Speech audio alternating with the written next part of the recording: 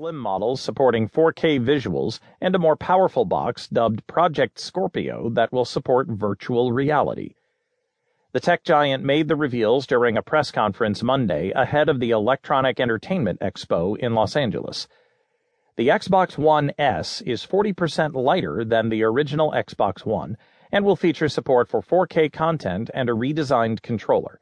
The device also boasts a built-in power supply and can stand horizontally or vertically.